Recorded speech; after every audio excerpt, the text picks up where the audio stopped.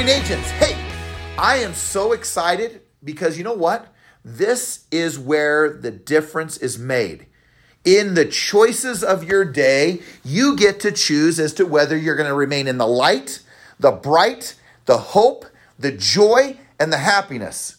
Or you can be the person who is negative, poisonous, cancerous, destructive, critical, blaming, victimizing. You have a choice. So what do you choose today? Where will you show up? How will you show up? Guys, everyone needs you in the voice that you have and the beauty of who you are. You are in desperate need in a world of uncertainty, negativity, challenge, and fear.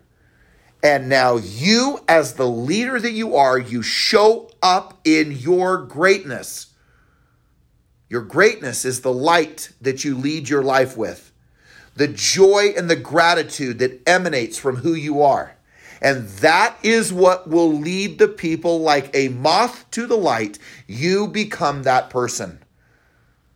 So eradicate the fear. The antidote is gratitude. I'm not going to stop talking about it. You can tell me to stop and I won't. You can tell me I've heard this story before. Don't care. The mother of memory is repetition. And if you don't have the habit of gratitude, then we've got to break the pattern and you've got to bring it because you're capable of it and your clients need it. Your family needs it. You need it. And any life you touch needs it. They need to know it's going to be okay when you show up because the leader that you are. Yes, will there be moments when it's heavy? Yes, will there be moments when it's tiring? Yes, will there be moments when it doesn't make any sense at all? Absolutely guaranteed it will.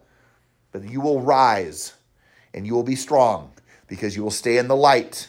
And it is your mission. It is your obligation. It is your stewardship to stay bright as you lead with your love, your care, your concern, your compassion, but as much as your passion and your fierceness and your willingness to fight through the battles and to win. You are capable today to doing all that is necessary. This universe we live in, this beautiful earth that is for us, is built to be abundant, endless abundance. And it is there for you for the taking. But you got to take it in the light and in the beauty and in the joy because that's how you get more. We do not live in scarcity.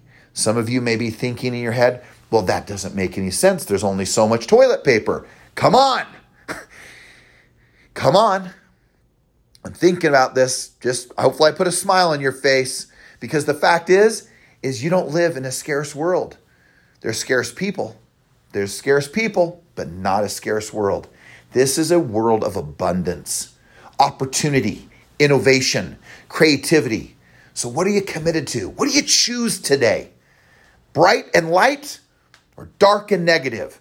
Hope versus a lack of it or no hope.